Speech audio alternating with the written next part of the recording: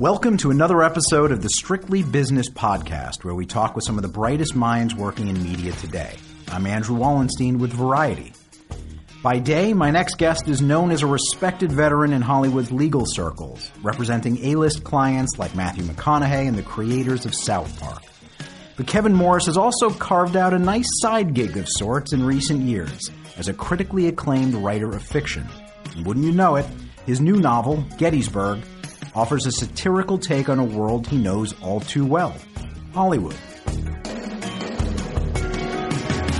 Thanks for coming in, Kevin. Looking forward to talking to you not just about the book, which is out now from Grove Atlantic, but how you see some of the bigger trends playing out in the real-life entertainment business.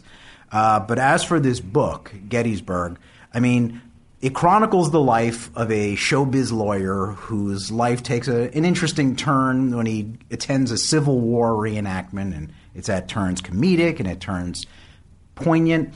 But it is about a showbiz lawyer, and you are that.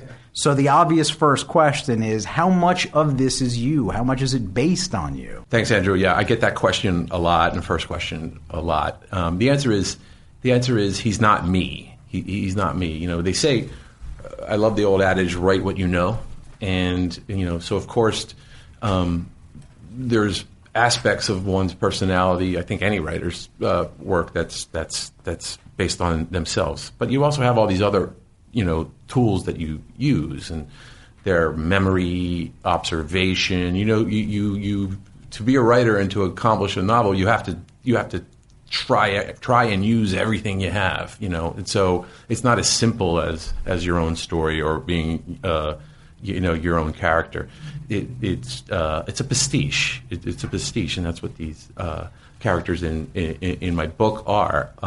Nevertheless, when you tell Matthew McConaughey that you're working on a novel, do you have an obligation to keep your clients from being nervous, or? Yeah, that hasn't been a problem. My clients have all been. We've been together for a very long time, and they know me. And I actually think none of my clients have been surprised that I did this, knowing me, and everybody's been enormously resourceful. And, you know, and so far they enjoyed the books. I mean, that said, there are characters in the book where you read it and you're like, okay, I think there's a real world analog here. There's a character that, for instance, I thought looked and sounded a lot like Norman Lear.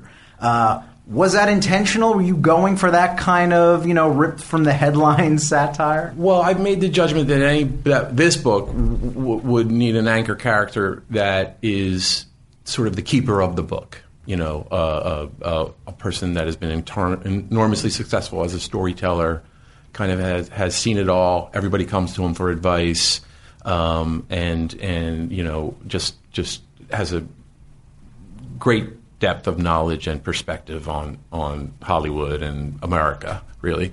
And look, if there's no better person to fit that bill than Norman, you know, there's nobody like Norman Lear, and it's a tip of the cap to Norman, I guess. But no, but like all the other things, he's a pastiche, and you know, novels are very technical, and you need characters to play certain roles, and you need arcs, and you need complexity, and you need many different things. And frankly, you just can't get that from a nonfiction approach or something that is heavily based on truth. You know, I don't write. If I wanted to write a memoir, I'd write a memoir. You know, that's not this. I've decided to take on the challenge of fiction more because of the flexibility you get when you make stuff up.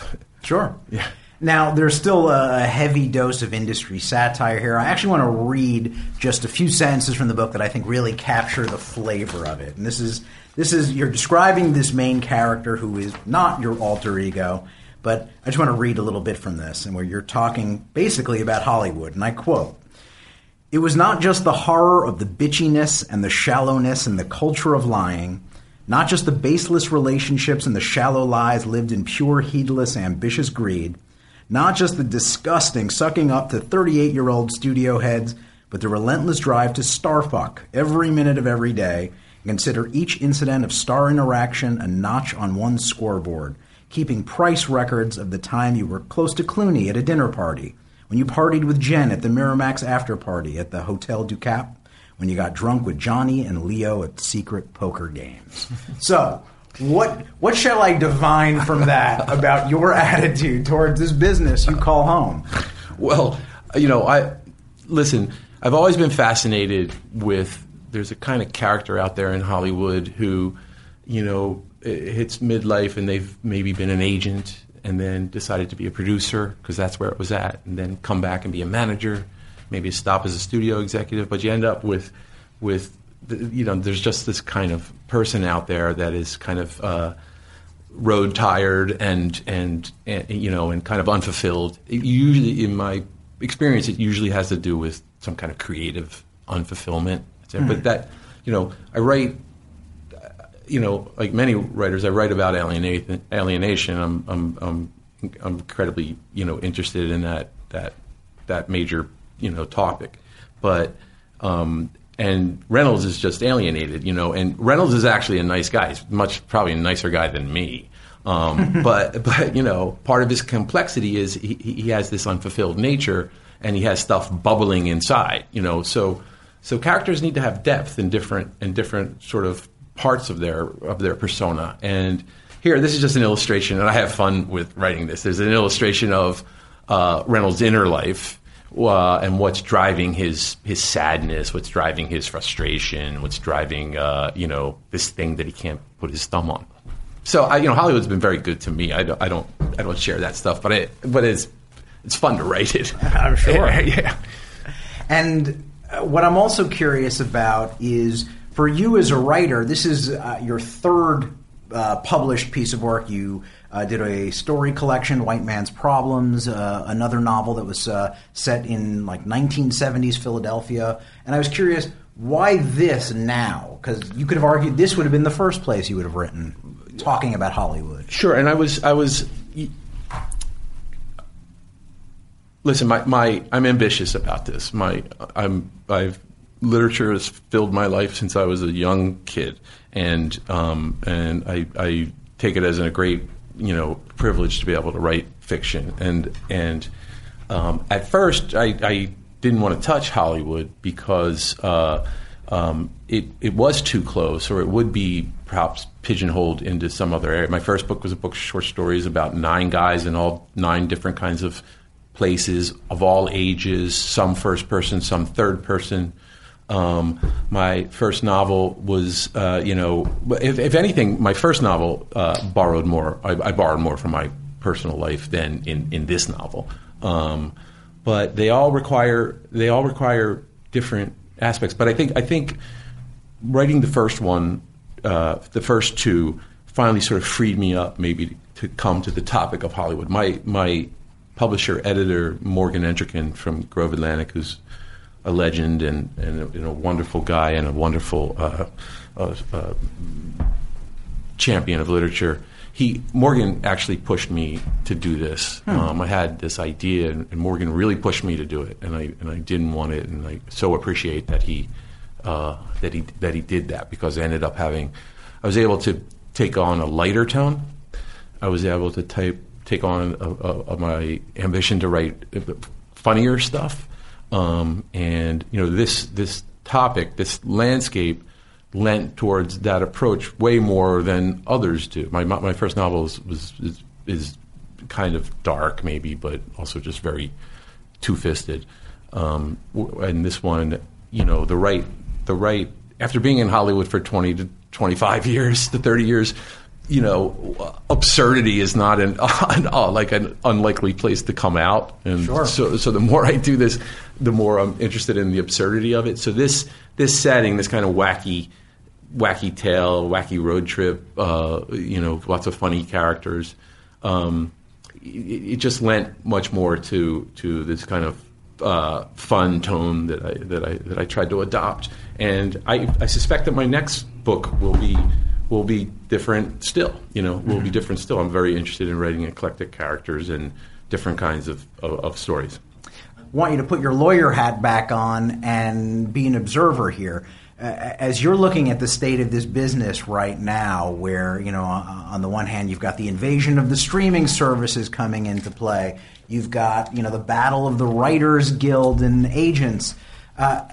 In all the years you've been working in the business, has it been more chaotic than this? I'm just curious where it ranks. Man, I don't think so. It's incredibly chaotic, and but I think if I could get one thing across, it's that it's incredibly good. It's just such an exciting time to be in entertainment. There's so many opportunities. There's so many different things going on. The ability of digital technology or technology to deliver all kinds of stories in all kinds of ways at all the time is fantastic, and it's great stuff for artists in film entertainment and music and whatever. So I think the advent of a lot of these things, streaming and so forth, has thrown the business models into upheaval, and in a lot of ways the business is still seeking the right business models, and that adds to the chaos as well. So that's one of the things of the book. It's confusing, and like one of the things I was thinking about in writing the book is how everything is true at the same time, and that just adds to the comedy and the absurdity of the situation. But it's good. It's generally good. What's going on. If I get right into it, the amount of money spent on original content, on original programming, has probably, because of the streamers, and different interests that the studios and networks have in expanding into cable programming. The spend, Andrew? The spend on original content industry wide is probably 3 times as much as it was 5 years ago. It's phenomenal, and these and I only think it's going to get better from the perspective of the artist, which I am and who I represent. But the deal making, I assume, gets a lot more complex. I mean, you actually have done some pretty pioneering work for Matt Stone and Trey Parker, who created South Park, and what they were able to hold on to in terms of digital rights. I would imagine, though, that this complexity is just beginning to work itself out. Absolutely, and there's and it's adversarial. There's the studios are and streamers and anybody producing content, or I hate saying content. Actually, Matt Stone has a great line where he says people asked him about content and so forth, and he said, "We don't make content, we make television." So I always stop myself when I'm using the word content, but. Everybody's, it's business. It's tough. Everybody's seeking to improve their standpoint. So, as an entertainment lawyer, you're always kind of fighting Goliath. The studios and the production entities always have more power and more clout at the end of the day than the individual artists. And so I've always looked at my job like a crusade to not just do the best individual deals, but to look for additional ways to control and profit from our work, But is that dynamic that you just described more lopsided than ever in a world where these giant tech companies become the new buyers of content? Well, it seems that way, and there still are an enormous, multitudes of people and artists that want to be in film entertainment, and therefore the leverage is down among the masses. But given the competition that's been created by the expansion of streaming and so forth, I always believe that the revolution has to come from the top, meaning that at the top we have an enormous amount of leverage because there's so much competition. As I said, the spend on original programming is probably 3 times as much as 5 years ago, but also you have probably 16 new streaming services coming out in the next 18 months. All the media companies are improving their offerings. Disney is this thing that Disney's going to come out with will immediately be a level competitor with Netflix. And all that's going to do is spur competition and the need for high level, star programming is only going to go up. They need to have hits to succeed. That, and while that's always kind of been the case in this area with such massive competition going on, it's just gravity. It's got to improve our stuff. I just think that there's a responsibility of the artists at the top to go as hard as they can and as innovatively as they can. But, if the Netflixes or Amazons of the world come to your door and they want to make the next, Matt Stone, Trey Parker program, for instance, isn't it a very different kind of deal that they're looking to strike? Your back end gets capped. So how do you tell your artists that you can protect them best as possible when, in fact, the upside is limited? Well, I mean, it's a good question. Our job is to not allow the upside to be limited. And as I say, it's got to come from the top down, because at the bottom you don't have the leverage to do those kind of things. But at the top, you do more often than not. And it's a singularity of purpose, though, and not expediency. I think I've done well with artists because I'm one myself, and I've never put the closing the deal ahead of a macro perspective on what we want to do. And obviously agents and lawyers make more money the more deals that close, but I've sort of taken a counterintuitive approach to that. And if something's not right, they just say, let's not do it, Mm-hmm.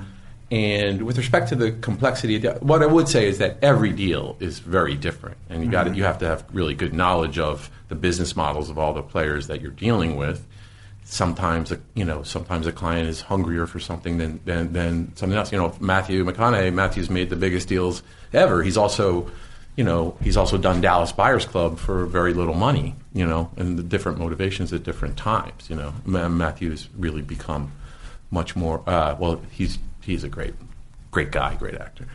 And he's also finding opportunities away from, say, TV or film. I mean, Lincoln ads and that kind of thing. It just seems to me that there are more ways than ever for talent to make money, which is probably good for you. Absolutely. And, we've had to enact a strategy to continue to make the nut, to continue to make a certain level of money each year. And as we all know, movie star money and gross points have gone down drastically. So, I think what most smart artists, actors have done is pursue endorsements and sort of make up for the loss of the big paydays with endorsement money and other appearance money. And that's just very, actors used to not do that. There used to be a stigma attached. When I started, there was a stigma attached to doing any kind of promotional work. And happily, for forever, I've wanted that to go away, and for us not to look at it that way, and instead look at it as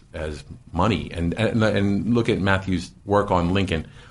You can also have an incredible creative input on things. If you look at this Lincoln commercials, that's Matthew bringing it and really creating something completely new and artful and just really that's the stuff to do. That's the stuff to do to run away from stigmas and try to put an artistic spin on things.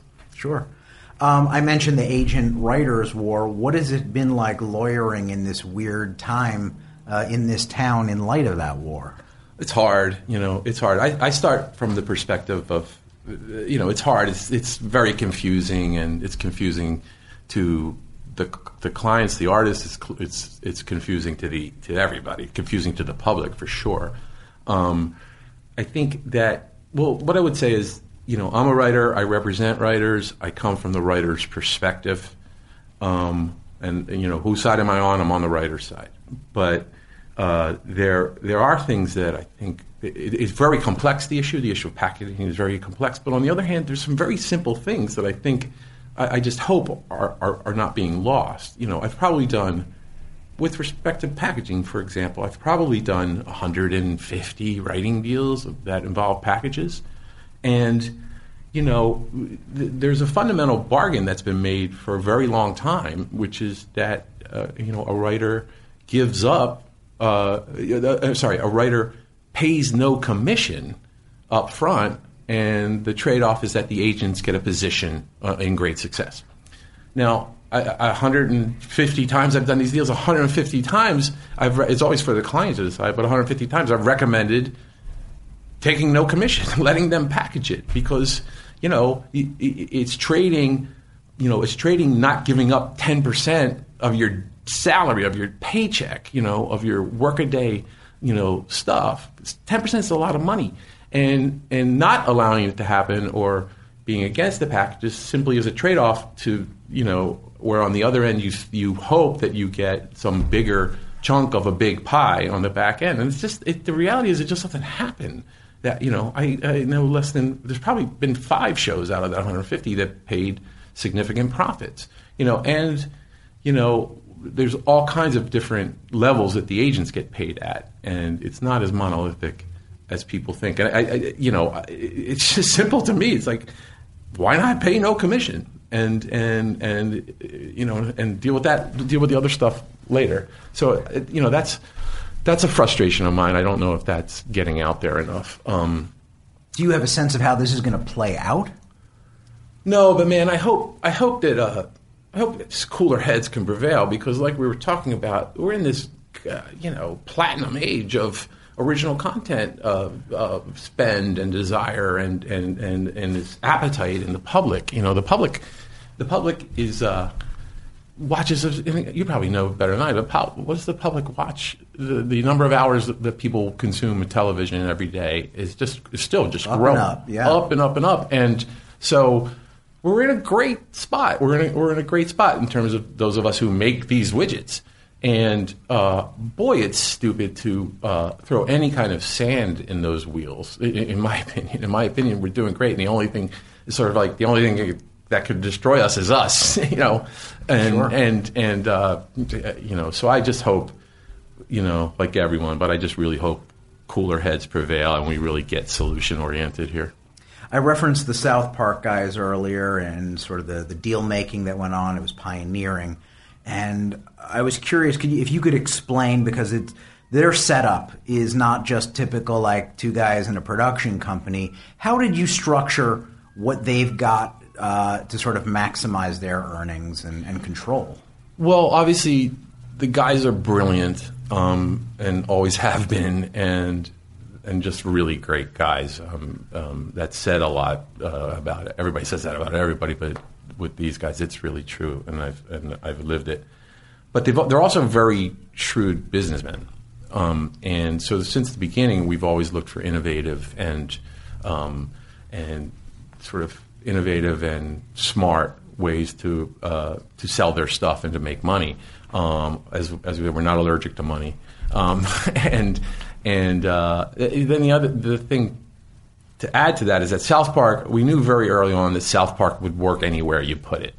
In other words, South Park was one of the first television shows, as hard as this is to believe, South Park was one of the very first television shows to be sold on videocassette. The common wisdom in the industry used to be, not that long ago, that selling television shows ancillary in any way was cannibalizing. It's just not true. The beauty of the show business, the beauty of film and television is that they're really not self-cannibalizing businesses, which is it's a great thing. And I've always just embraced that attitude. And so have the guys. With respect to their, so they've evolved and they've created these huge hits. There's a huge library of South Park, which we control with our partners at Comedy Central, who have been fantastic. And then the Book of Mormon is its own gigantic, monolithic thing. So what we've done with that is we've combined all of our assets and treated it in a way that's more like Facebook, for example, than just an entertainment, having a service company and then sort of starting again at zero the next year. How do you mean? Well, in other words. Listen, the history of entertainment in the last 30 years has a lot to do with how intangible assets have been valued. 35 years ago, back ends on television shows, were just, if you got anything about, if you tried to value them in any way to get current income, they were discounted heavily. People had to sell their back ends to get for divorces and stuff like that, and they'd maybe get 40 or 60% on the dollar, like Shylock loans. But then the banking community, everybody got more and more, and the studios themselves got more and more comfortable with raising the levels of value that they all attributed to that. Bank loans started coming in at 100%. Things like that, and it's gone even further though, which I hope people appreciate, and I think sometimes we don't, even though it's so much out there. Which is, we've evolved to a place today where multiples will be paid, like in any other business. If a car company makes $1 million a year, their car company is worth $12 million, right? And that's now happened with these intangible assets and copyrights and so forth. So to take advantage of that, and the way that Wall Street values it, and the way that society at large values it on a business level, you need to, we've made the judgment that you need to form the right kind of entity around your business that can take most advantage of those opportunities and drive your value instead of getting $2 million a year from your work. Incorporating that in a company where you get a 10 to 15 x multiple of that $2 million. So you can make $2 million into 25 if you do it right. And so for whatever reason, entertainers and people in the movie business haven't taken that leap, and we've just seen that as a big opportunity for us. There's also a natural question here, which is, you're an artist, you're creating work in literary form, you have the ability, the understanding of how to make TV shows and movies. Any thought about taking your literary work and adapting it for the screen? Is that a corruption of your creative, or what? Yeah, maybe. I don't know. Maybe. But I took the attitude at the beginning, very early on. It was never a thought of mine to do television or screenplays or anything like that. I've been around, the problems associated with putting big projects together. It demands collaboration and demands consent. The great frustration for artists in Hollywood is that they need so much else consent to apply their craft, to do what they do normally. And it's incredibly frustrating, and it's what gives rise to a lot of this turmoil. I don't think I can write screenplays. I don't think I can write teleplays. I always wanted to be a novelist. I want to write novels. I don't want to be just another entertainment guy that tried to start writing scripts. That's not me. I'm very serious about literature. It's incredibly important to me, and I want to, I want to write novels. Do you have more in you? You know, perhaps what novel you'll do next? I hope I have more in me. It's definitely my intention to just keep going. John Updike said this thing one day, and it has to do with some of the other questions. John Updike wrote about whether or not, people often asked him whether Rabbit Angstrom was another version of him. And he said emphatically no, and that Rabbit was just a slot that he could drop through to observe American life. And that's what I like. I see these characters as slots to drop through to observe and say something about American life, to tell entertaining stories and so forth. And I've been able to do it, and I think I can do it more. And my objective is just to get better and better and better and better. To the point where perhaps you'll leave the legal profession behind? Does this ever become a full-time gig?